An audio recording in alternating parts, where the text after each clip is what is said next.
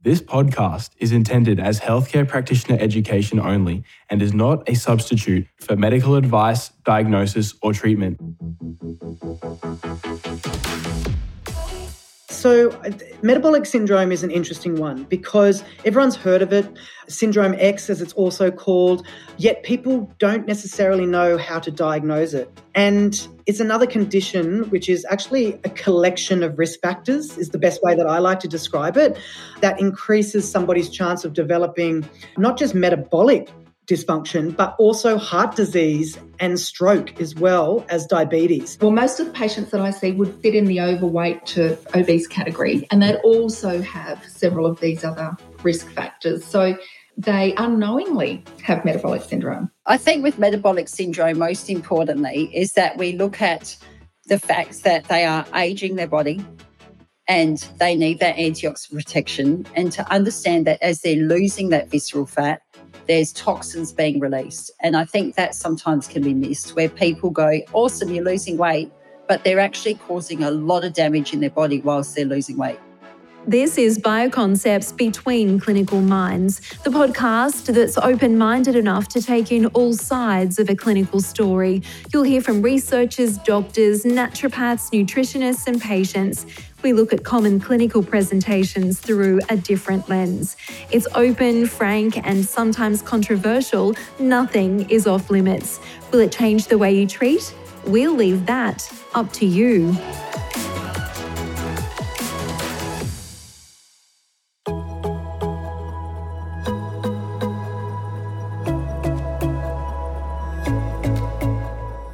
In Season 2 of Bioconcepts Between Clinical Minds, we look at cardiometabolic health. We talk to experts in the field who will take you into their clinics and share their experience.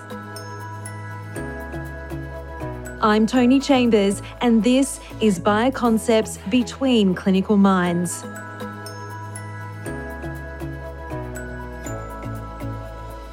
In this episode of Between Clinical Minds, we tackle metabolic syndrome. We talk again to naturopath Karen Squires, functional dietitian Robbie Clark, and we introduce naturopath and cardiac nurse Lisa Fiocchini.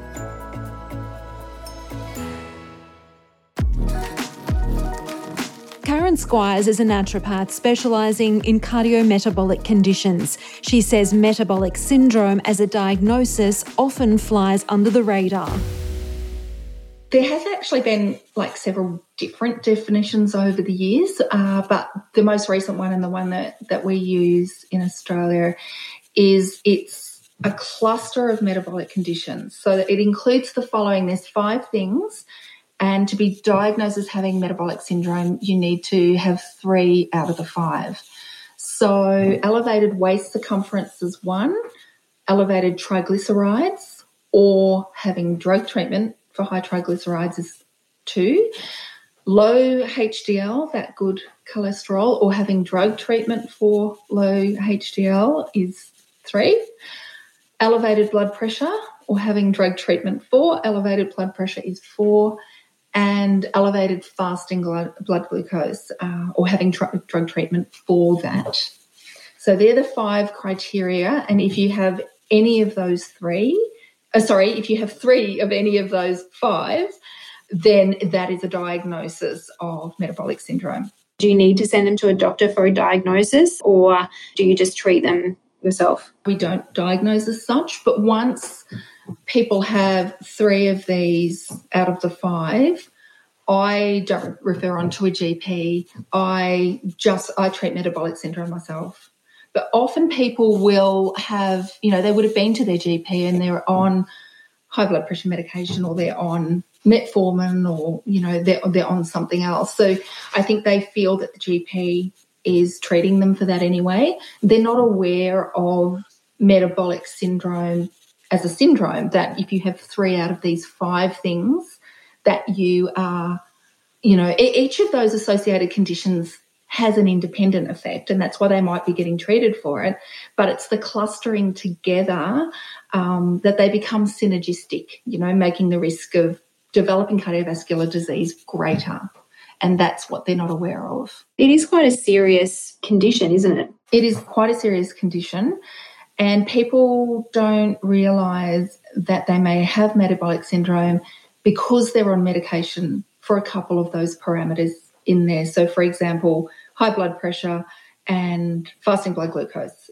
They may be on antihypertensives and metformin or something like that for the fasting glucose. So they think because those numbers are in a healthy range, because they're on the medication, means they don't fit in to the criteria of metabolic syndrome. But they do, because it's if you're receiving drug treatment to keep those levels in a healthy zone, then you are considered to have one, that's a criteria in itself. So you can actually have people who have type 2 diabetes and also have metabolic syndrome. They can actually have that together. So they can kind of have that double whammy because they've got the large waist, they're on antihypertensives, and they've got the elevated fasting blood glucose. And they've also been diagnosed with type 2 diabetes. So they've actually got both. Do you find that those medications are working for them to keep those levels in range, or do you find a proportion of your patients are uncontrolled by the medication? Some of the medications will, like the two that you've talked about, for example, antihypertensives and blood glucose medications, they will keep them within range, but it doesn't address the insulin resistance and it doesn't address the endothelial dysfunction necessarily. So they can still be predisposed to a worsening situation down the track. Endothelial dysfunction is the link between the cardiovascular disease and things like diabetes and metabolic syndrome, isn't it? Absolutely. Yeah, absolutely. And the endothelial dysfunction is occurring well before the onset of the signs and symptoms of cardiovascular disease. That's kind of that subacute kind of chronic inflammatory response that can fly under the radar. So that can be occurring well before we see signs and symptoms. Yeah. And for example, the insulin resistance correlates with endothelial dysfunction even in people who haven't gone on to get type 2 diabetes yet, because it dysregulates pathways that are associated with vasodilation and vasoconstriction, and it causes the vascular walls to become hyperreactive. So insulin resistance also causes platelet adhesiveness, which combines with the inflammatory cytokines produced by the adipose tissue to cause like sticky blood as well. So you can see that it's kind of like a domino effect, which is why it's important in metabolic syndrome to address all those, the individual factors. I may have someone come to see me and they don't qualify for the tag metabolic syndrome yet. They may have 2 out of the 3 criteria, but they might be very close to getting the 3rd. And even if they're not, even if they do only have the 2, we still need to deal with those because they're still individually an unhealthy situation. It's when you get those 3 or more together that it becomes synergistic and a bit bigger problem.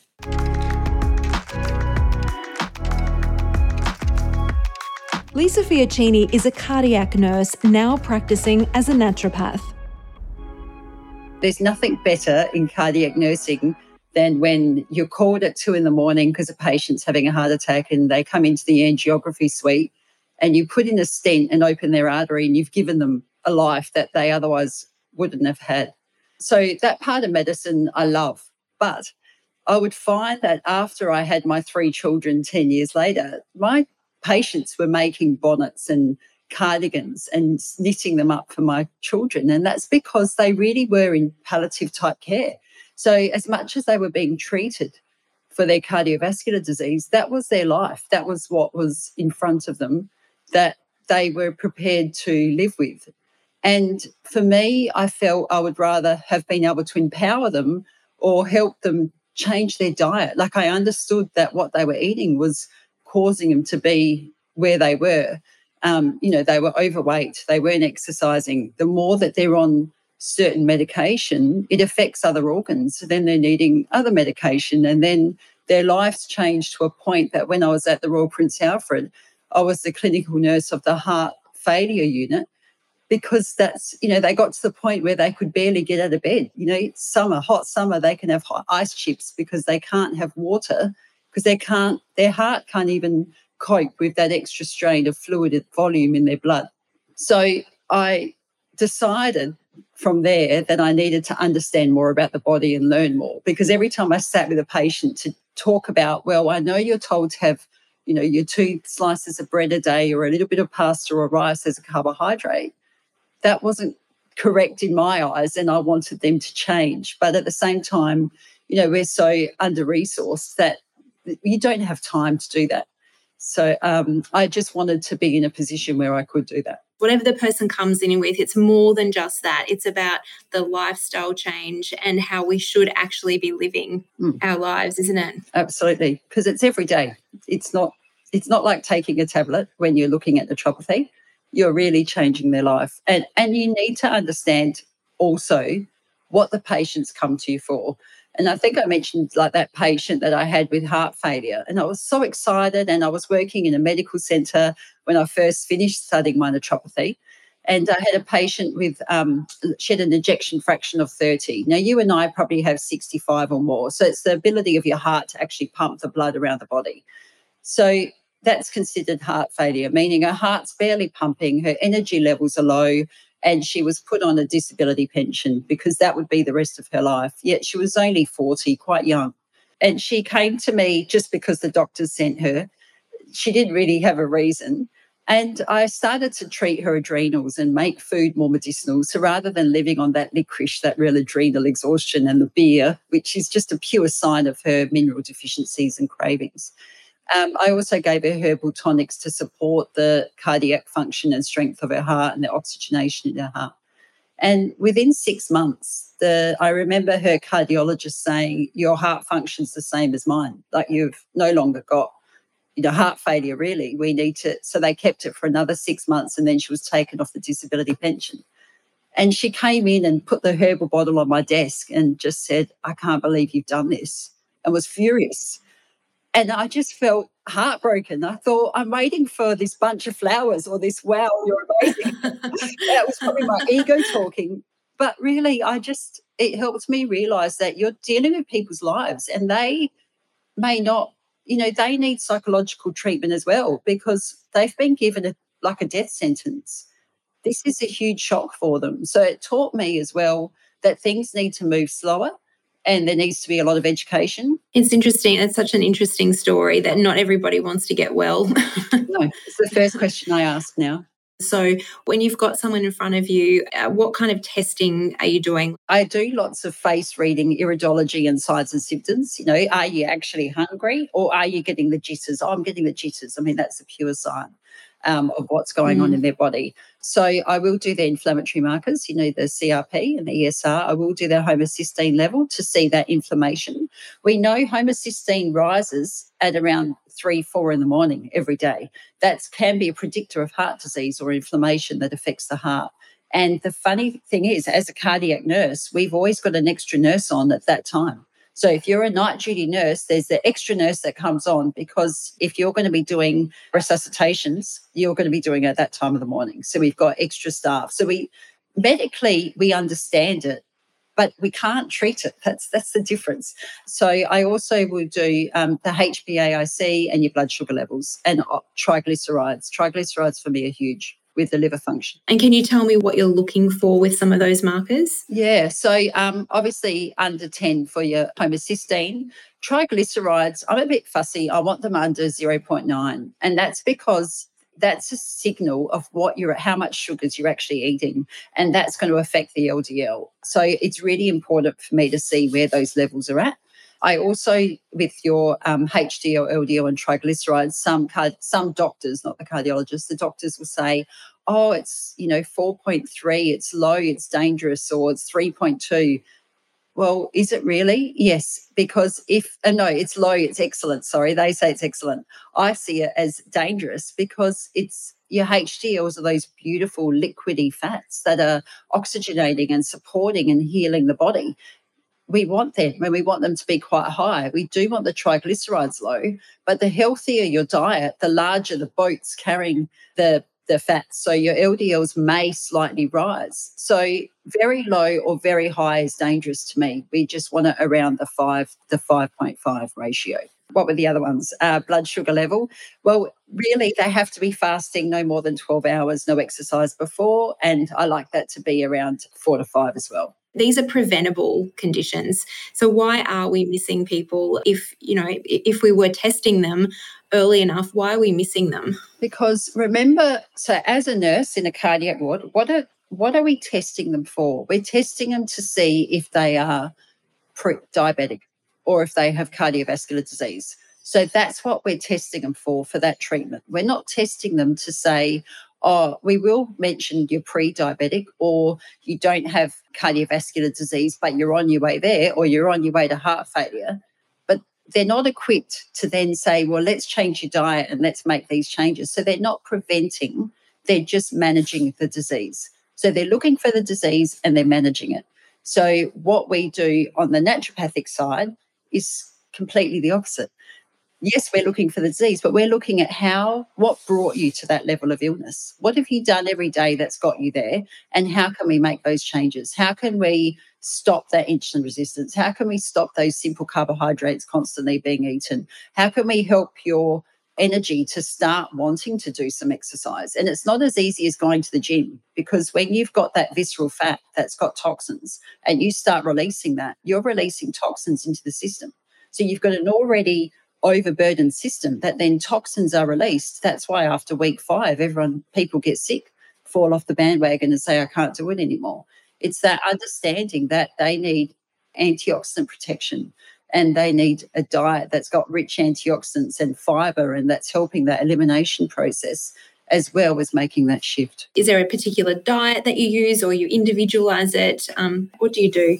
So all my diets are individualised to the patients. I don't have one particular diet for everyone. It's the Lisa diet, they call it, because it is quite similar. So it is whole foods, it is vegetarian, plant-based. And then I just slowly, over a 7-week plan, will get them to slowly start introducing it. So often, because the bowels need to be cleared before we start introducing anything, I will start with stewed fruit or high enzymatic digestible fruits to help with that high fiber and digestion ability and get their bowels going. From there, we move to their lunches and dinners. We make sure there's your 4 cups of veggies, and we make sure we try different things. So we'll have black rice or brown rice, or some people we might just start on white rice depending on what their diet has been otherwise. Their whole oats, introducing foods that have high essential fats like your sardines. My 90-year-olds that would come into hospital just for routine testing, I'd call them the sardine and porridge club, because I'd always ask, what do you eat every day? What's your lifestyle like? And they always had a group, whether it was a tennis or bocce or something they were involved in, and it was always porridge in the morning and some type of sardine, or a great source of essential fats at lunch. After they get through to week 5 or 6, that's when I really include those antioxidants, and we will have garlic, and it has to be raw, obviously, to release that alum and make sure it's medicinal.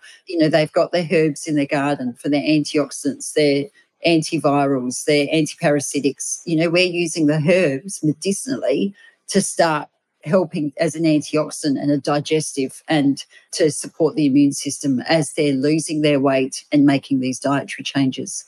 And then obviously your turmeric. I make a paste with turmeric.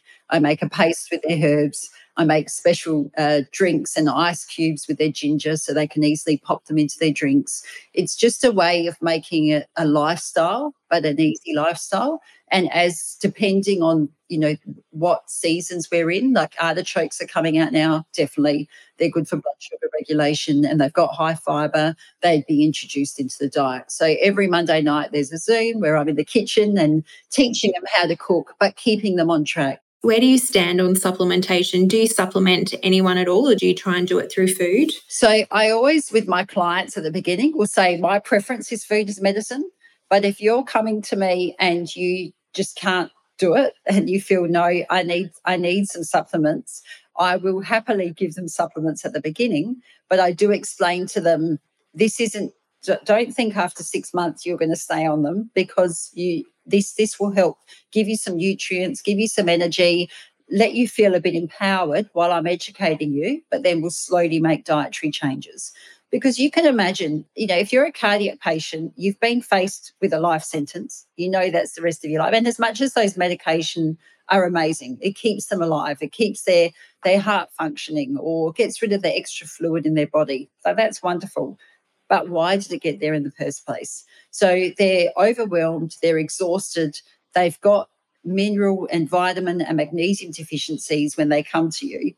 It's very hard for them to go, oh, I'm going to go to the market and buy all these vegetables. They've got no energy. So if you can support them in any way with supplementation and give them some antioxidants and help them with some herbs that's supporting their adrenals, you're helping them to then make these changes. And so can you give me an idea of or an example of one of the stories of one of your patients who've been through your 7-week program? He came and he literally was having 4 coffees a day, high cholesterol, put on medication for his cholesterol and high blood pressure. He had a blood pressure before his medication about 180 on 110. He was having half a bottle of vodka at night, and during the day he'd eat whatever he could get his hands on, be it pie or a pasty. So after educating him, we started off just with chamomile tea. So I said, you can have your coffee, but I want chamomile tea first. His tongue was black from all the coffee that he'd drink. So we just started with chamomile tea, and we included the 4 cups of veggies throughout the day, which he just thought was hilarious to even hear about it. And he would wake up at 3 o'clock every morning with a Bristol stool chart of 5 and 6, and it would just blur everywhere. And that was his normal life. He didn't know any different. He didn't believe it could be any different. So by making that change and giving him minerals and a cardiovascular supplement, he naturally started to just want the chamomile tea. He said, I've stopped the coffee. I'm loving this chamomile tea. And his face from getting that, all those liver lines and kidney lines started to become calm. And it was lovely to actually witness. Then his lunches, I actually let him have corned beef for lunch, which normally I wouldn't. But like I said, it's individualized. If you're having pastries and, you're not used to ever having rice, or you're used to having your white bread, we need to make a change that facilitates their day-to-day living. And that was easy for his wife to cook up the corned beef and slice it up. And then he just took that with some rice cakes and some veggies and some hummus, and he started having that for lunches. And then we would make some porridge. So in the afternoon, if he had night duty, we'd go porridge with your hemp seeds and your blueberries, and we'd put some greens in there. So I wanted to start getting that anti-inflammatory, antioxidant, because I knew he started losing weight. And he would be having that with an oat milk or almond milk in the afternoon. And then we started the nuts and seeds. And before we knew it, he was on a whole food diet, but that took weeks and weeks and weeks. And I remember his doctor rang me and went, I don't know what you do to these people, but once again, cholesterol's down, blood pressure's down. But what you need to be mindful of, as he's losing weight and as his blood pressure is naturally dropping because we've got more nitrates in the system, we've got more oxygenation, the blood vessels are becoming a lot more elastic, that's risky. And that's where I understand where the doctors come from. If I'm not monitoring that, he will wake up in the morning, take his blood pressure tablet, which he probably may not need anymore, but that's for the doctor to decide, and fall over because his blood pressure is too low. And that's what can happen. And that's why this all needs to be monitored correctly. And they need to be working with the GP as well, so that then when his blood pressure is being monitored weekly by myself and seen by his GP, we go, oh, well, it's starting to drop a bit, or you're getting a bit dizzy in the afternoon. I think it's really important the GP starts monitoring that. But then he also has to take the onus to maintain that diet, because that diet is now his tablet. That diet's keeping him in a preventative measure of going back into the roller coaster of heart disease and diabetes. So he needs to understand where he's at, and the GP also needs to constantly be monitoring him. So it's not as easy as just helping them. The monitoring is important. That's the beauty of your qualifications, isn't it? That you can kind of traverse both worlds and really give the best to the patients that you see. I understand the doctors and where they're coming from. At Royal Prince Alfred, we had a cardiologist that was bringing in a brand new treatment for diabetes, where they would put them on a insulin pump and start to see, how the blood sugar level responds. And it was going to be a new treatment. And I'd say to them, What about if we take the sugar out of the diet? Like, why are we going, let's check the insulin and then give them amount of sugar to make sure that the insulin isn't too much for what they're eating? I know, but this is how they're taught. And as much as in my brain it didn't make sense, they would say to me, Lisa, if you start changing their diet, then how do they know, if they're not educated correctly, how much insulin to have? And that could be the death of them. That's dangerous. It's not giving them a warning if they're going into a hypo.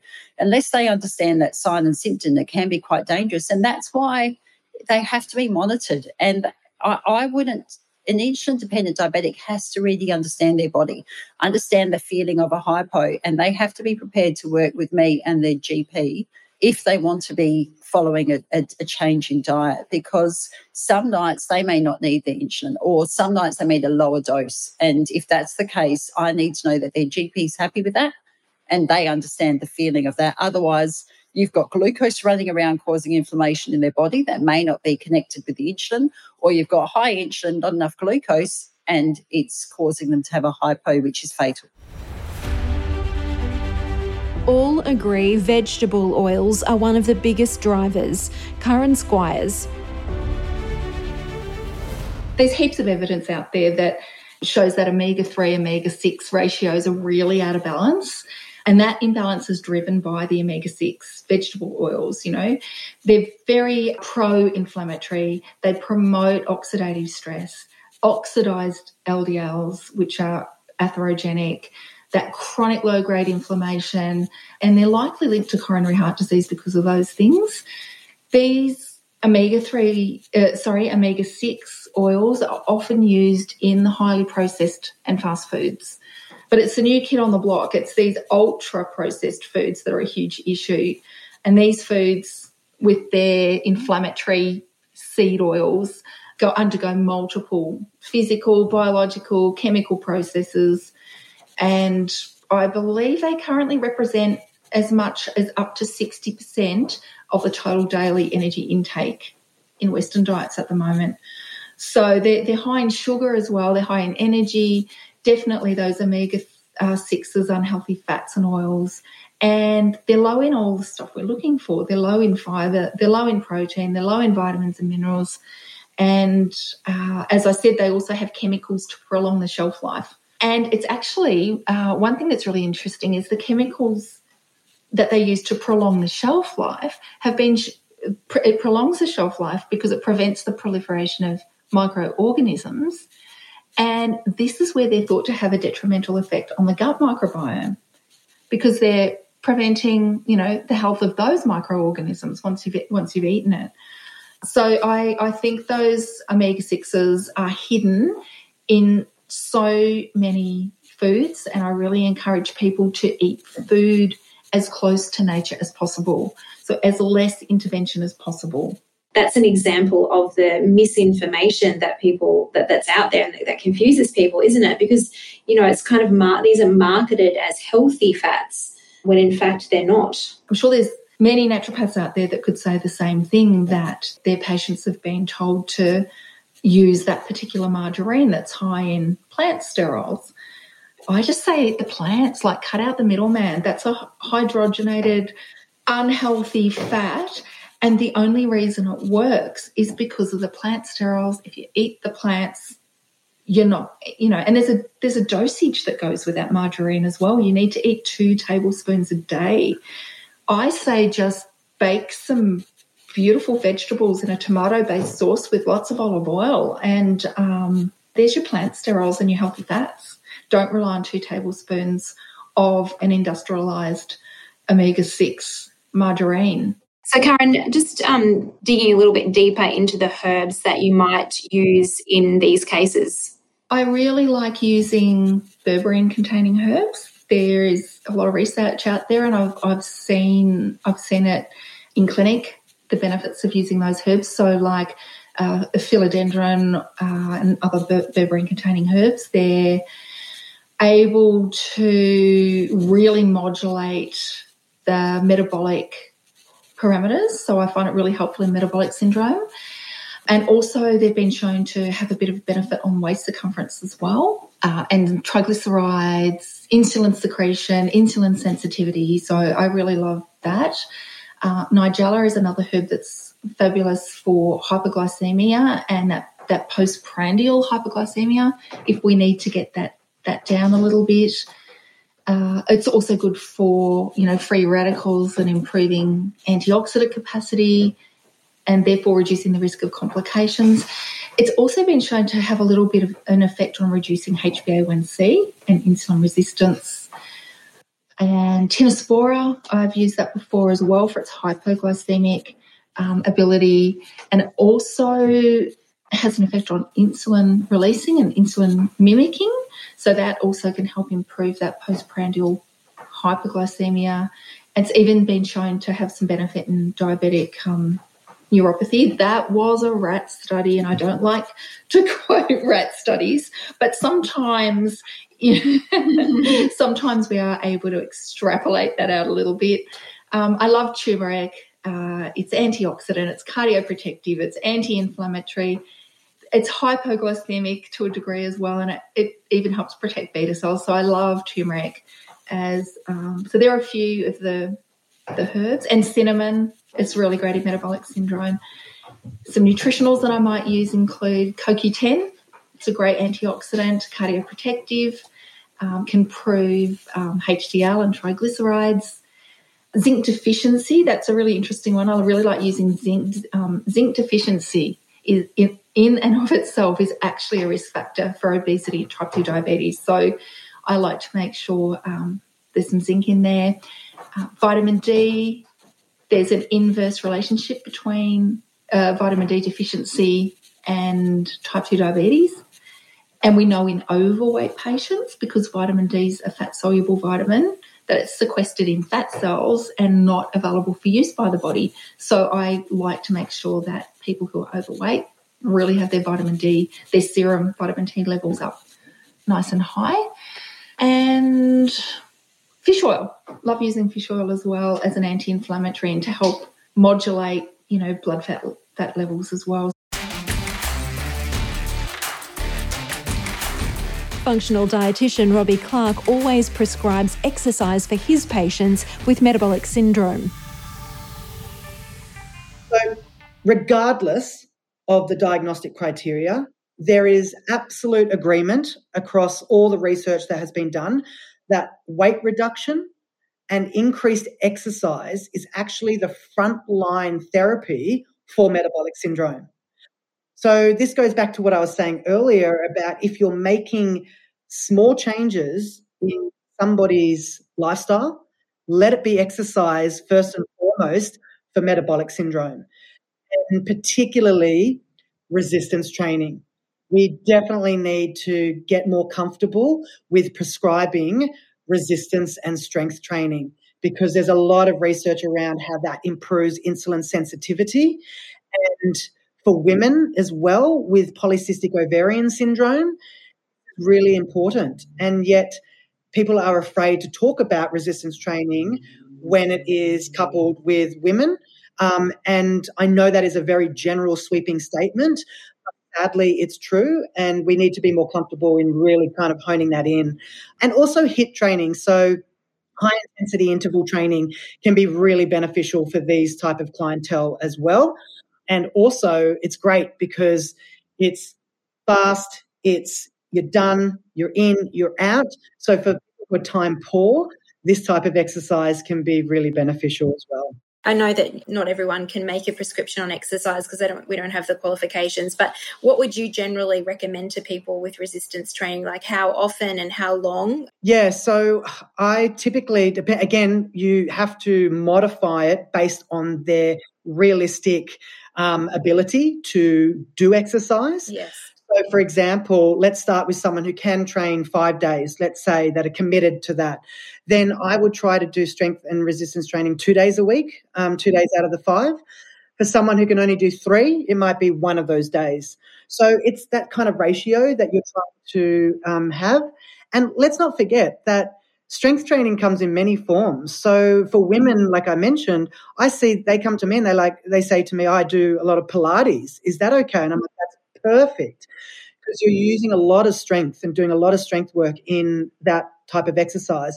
So very happy for them to continue that type of activity. And then it might just be additional body weight activity in those situations, and to do some more resistance training with additional weights, because the more they do, the more improvements that we see. In the next episode of Between Clinical Minds, we discuss hypertension with integrative cardiologist Dr. Jason Kaplan, functional dietitian Robbie Clark, and naturopath Dr. Brad McEwen.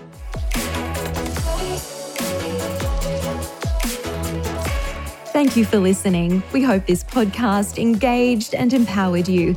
And thank you to all of our experts. You can read more information on each of them on our website, bioconceptsengage.com.au. If you enjoyed this episode of Between Clinical Minds, please refer a friend and share the love.